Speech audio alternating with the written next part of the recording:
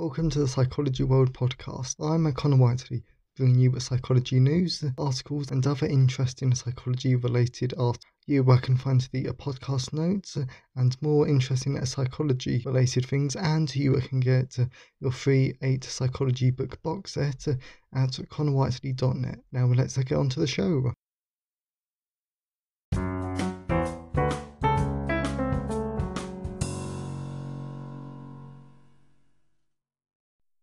Hi everyone, and welcome to episode 142 of the Psychology World podcast with me, Connor Whiteley. And today's episode is on what happens when therapists are attracted to clients.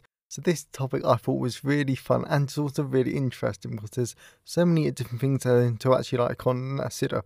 And to be honest, I was actually rather surprised at the length of the blog post, which I wrote up for today's episode. But this is filled with some good information, and it's also really interesting to actually get some perspective, not only for us and our fellow therapists, whether future or current, but it's also interesting to hear about it from our client's perspective, as this is a really interesting podcast episode.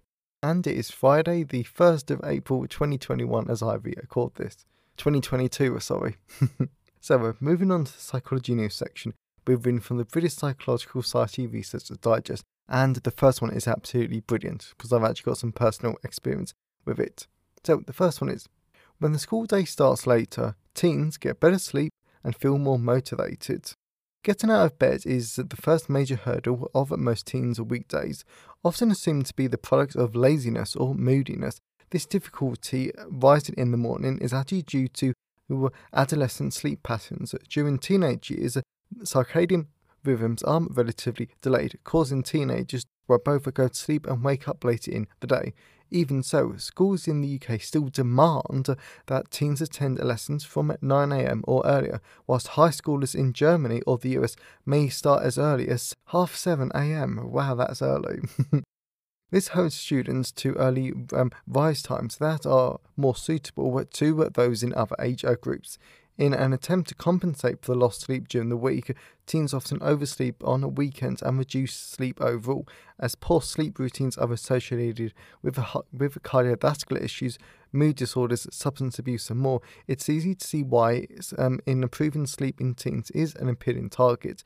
But what if school starting times worked with rather than against teenage sleep requirements? So this is actually really interesting because I actually had some personal research experience with this. Because back when I was in sixth form, which is the 16 to 18-year-old education system here in the UK, my psychology teacher told us that some researchers from the University of Oxford would actually be coming in to actually conduct research on this very topic, which they didn't end up doing it. But then I actually read into the literature more, and this is very, very true. And to be honest, the great shame about this is that because no governments are ever research-based, this will sadly never change. And if it does, it will be amazing, because this really would help teenagers to actually learn better, which therefore has tons of other impacts. Positive impacts on the economy, people's lives, and etc. But I just don't think this would ever happen because in my experience, the political changes that would need to happen because of this would literally never happen. So the second one is, embracing discomfort rather than avoiding it can help us work towards our personal goals. In order to develop new skills or grow as a person, you often have to get out of your comfort zone. Say that you want to become a better public speaker. You would have to get up and practice speaking in front of others, and that will likely feel awkward and uncomfortable at first. Yep, I will never do that. Or not unless I absolutely have to. This can create barriers to personal growth, because those feelings of discomfort that you experience will become well before you notice any improvement in your skills. As a result, you might feel that the negative emotional experience is not worth it, and you would give up on the goal. But what if we reframe our attitude towards discomfort, seeing it as a sign of progress and something to strive for rather than avoid? A new paper in Psychological Science just suggests that this is that this way of thinking that can actually motivate people to work towards their goals. So that's actually very interesting because, as we know from like clinical psychology and like lots of other areas of within psychology, reframing topics and like reframing tougher situations can actually be very, very powerful. So yes, that's definitely like something to consider if we do want to improve ourselves. And the final one is, here's how our ability to emphasize changes as we get older. How does our age affect our ability to empathize? Some researchers think about our ability to understand and respond to others' feelings follows an inverted U-shaped pattern, with empathetic skill peaking in middle age before declining again in older age. But Michelle Kelly at the University of Newcastle and our colleagues point out in their paper in Neuropsychology, findings in this field have been mixed. Their new work on 131 adults aged 17 to 94 suggests that whilst people over the age of 65 aren't quite as good as cognitive empathy, working out what someone is likely to be feeling, they are just as good as feeling with others though. So empathy is always very critical of like of whatever age we are. But if you've ever done like personality psychology before, well then you might remember that the number of like personality traits, traits that will like decline and actually increase at different stages of our lives. And of course, empathy is not a personality trait, but it just shows that our behaviour can actually change depending on our age. So very important to actually research that and actually consider it. So that's enough for psychology news section. So let's move on to the personal update.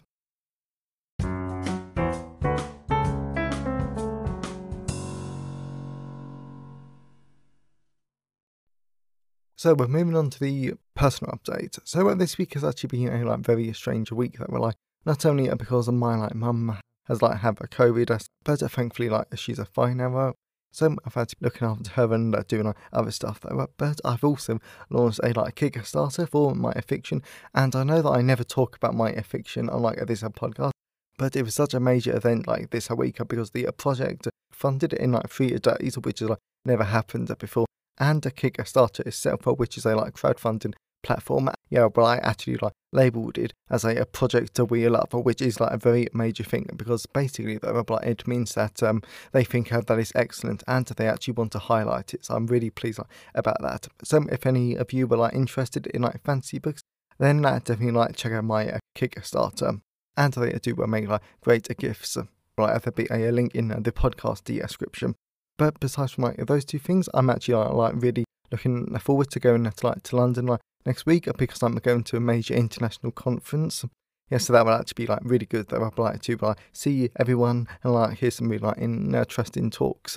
And what will most probably happen is that I'm not going to tell you the actual name of the conference yet, but I'll do that next week. But I will most probably find some stuff to reflect on, which it won't be enough for a podcast episode, but it probably will be for some of my reflective books.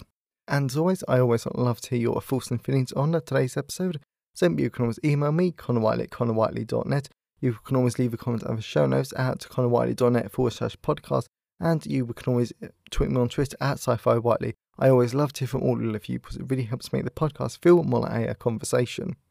And today's episode has been sponsored by Psychology of Relationships, the social psychology of friendships, romantic relationships, and more. 3rd edition. So this is an absolute brilliant book, which is the perfect sponsor for today's episode because not only does this really engaging book actually focus on friendships and the biological, cognitive, and social reasons for why friendships and romantic relationships develop, but then it also goes on to other stuff like bystanderism, communication, and why relationships are changing, and so many more great topics.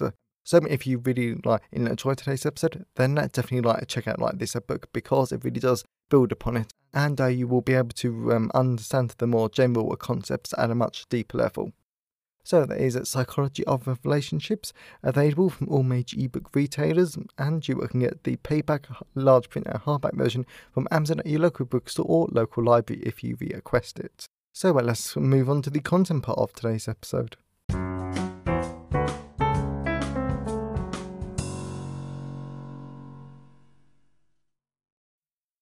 So we're moving on to the content part of today's episode. So we're going to be looking at what happens when therapists aren't attracted to a client. So this is a really good podcast episode that I cannot recommend enough. But before we dive into the actual study that inspired today's episode, I actually just want to mention though why are we actually looking at this topic. So to be honest, there are two main critical reasons why we need to look at this topic. Firstly, because our clients will become concerned about finding the right therapists for them, and whilst there are plenty of tried and tested methods for helping them with that, and we've actually spoken about that on the podcast episode before, some clients will still be concerned about will they be comfortable, will they like the therapist, and amongst other things. And this is even more important when it comes to clients with a history of emotional and/or sexual abuse, since they will be concerned about history repeating itself. Secondly, it is perfectly normal for therapists to find a client attractive from time to time, and there are caveats, and I promise you that I will actually get into them later on. Since you can easily compare it to doctors, nurses, or whoever looking at a patient walking through a doctor's surgery. Then between themselves, they might say, "Oh yeah, he's hot, he's handsome, etc." But that's it. Of course, this might not be strictly professional, but it happens, and this is where the research comes in. So this is what actually happens. So it actually turns out that lots of therapists do experience occasional sexual or romantic feelings towards their clients, but only an extremely small percentage actually do anything about it, as well as act on them. And this is what a new study by Dinessa et al. 2020 had discovered. And this their study that will actually be the focus of tonight's episode. And as always, if you want any of the references from today's podcast episode, then just go to connorwiley.net/podcast and find episode 142. We will quickly explain what they did. They sent a 15-minute long survey to Belgian psychotherapists, and it contains sections on intimate feelings and behaviours related to sexuality and friendship towards a client, as well as another section that looked at the participants' sexuality, relationships, and or friendships with patients, and how many of them they had in the past year or their entire career. Then finally, the survey collected the participants' demographics, for example, their education level, their sexuality, gender, and age, therapist feelings and behaviours towards their clients.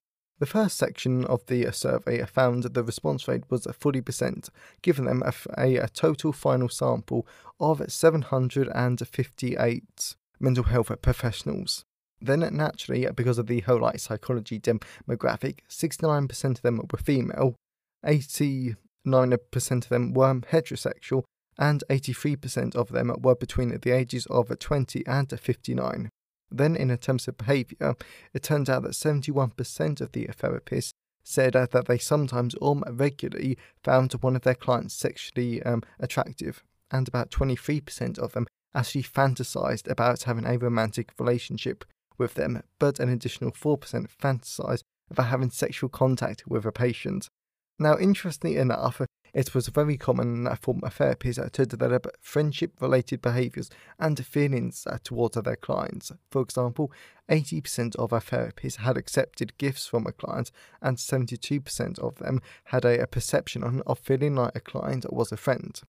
Personally, I think this is extremely interesting because this would play into the therapeutic alliance, since both the therapist and the client need to be comfortable in front of each other.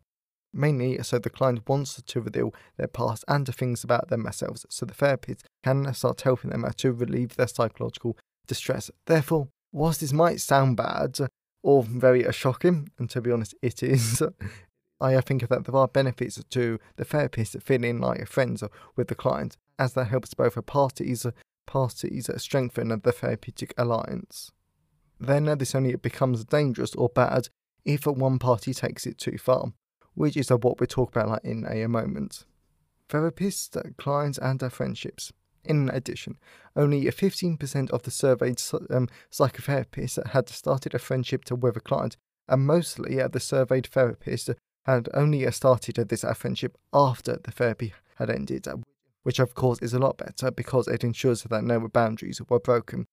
However, only 3% out of the entire sample had started a sexual relationship with a client, and only 1% of the sample had done this during therapy. And of course, this 1% would be quite dangerous and it'd be really unethical. And to be honest, I just don't know why you would want to do it, because you would basically be risking your job and your career. Because if you were found out to do that, you would be pretty much blackballed within psychology and you would not be able to get another job. And to be honest, you would probably, because you would also have your license stripped away from you. Well, most probably.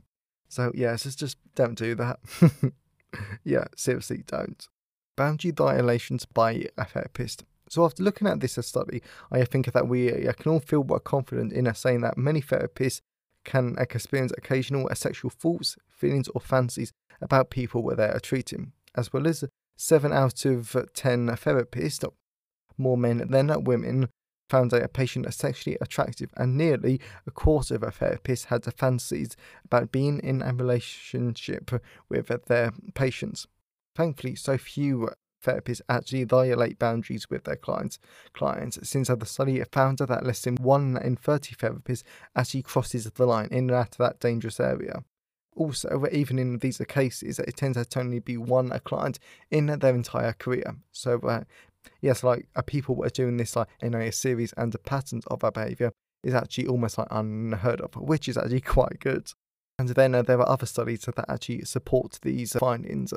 Because studies like Garrett and Davis, 1998, have also found similar rates. Overall, these sexual fantasies and feelings might be common, but acting on them is rare. And that's why I actually wanted to talk about this topic, because I wanted to dispel any myths around therapists preying or hooking up with clients. Why do therapists feel strong connections with clients?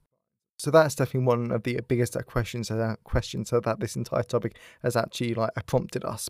So the reason for this is probably because therapists and clients spend a lot of time alone together in a room. Here, the client and the therapist talk about extremely personal and intimate details of their lives, as well as we know from social penetration theory by Ullman and Taylor, 1973. When communication moves from a shallow level to a deeper level of personal disclosure, people will tend to feel closer, as well as with a therapist always attending these sessions with empathy and without judgment. This environment is very conducive to intimate feelings developing. But then if we flip this over, so we focus on other clients themselves, they are made to their romantic or sexual feelings for the therapist for the same reason. Why are male therapists more likely to start a relationship with a client? And this was one of the more subtle, questions than the Nessa and 2022 actually found out. So there were 3 reasons for this. Which I'll tell you about now. So the first one is that men tend to experience stronger and more frequent sexual desires. It's because they are exposed to a lot more opportunities for sexual attraction, since the vast majority of male therapists are heterosexual, and the majority of therapy clients are women. Although that is probably just because of all the nonsense that society makes out about men having to be tough, don't show emotion, and all the other utter nonsense that is spread about to actually stop men from getting the help that they need. But anyway, though, that's just one of my little soapboxes. Nevertheless, there is a third possibility here, which relates to power, which is what the authors note. Open a quote. The need or ability to dominate and control can also play a role in cases of sexual abuse. Studies of gender differences have shown that men overall desire power more and possesses higher levels of power. Close a quote. Of course, the entire point of this podcast episode is not to give men a bad name, since the vast majority of men are amazing, wonderful, and very good people. But it is always the tiny minority that gives the majority a bad name. That positions of power, like a therapist, always attracts a few predators, just like doctors, teachers, and church people. Therefore, the last point is something to just bear in mind, and remember that not all men are like that. Conclusion. So personally, I always like to look at people's sexual interest, relationships, and how social psychology can impact people. But so well, when I found this research that intersected with clinical psychology, I just had to do an episode on it, and I'm really glad that I did. Since, if anything else, I really hope that this has set your mind at ease, whether you're a future or current therapist, that it is normal to feel sexual feelings towards your client, and it doesn't make you some weird, awful person. But it is important to bear in mind that unethical uses of power and of relationships can occur, and that is something we must all be vigilant against. So I really hope that you enjoyed today's episode and that you got something out of it. Like I know that I did, and I really enjoyed it. So I hope that you would do too. If you know someone who would enjoy today's episode, then please share it with them. I'm always really grateful when you wonderful people help spread the word about the podcast. And definitely check out Psychology of Human Relationships, the social psychology of friendships, romantic relationships, and more, third edition. It's a great book that I cannot recommend enough, and it's available in all but the usual places. But if you didn't want to buy a book, but you still wanted to give the podcast a bit like one-time support, then please go to buymeacoffee.com/Connor Whiteley. So have a great day, everyone, and I'll see you next time.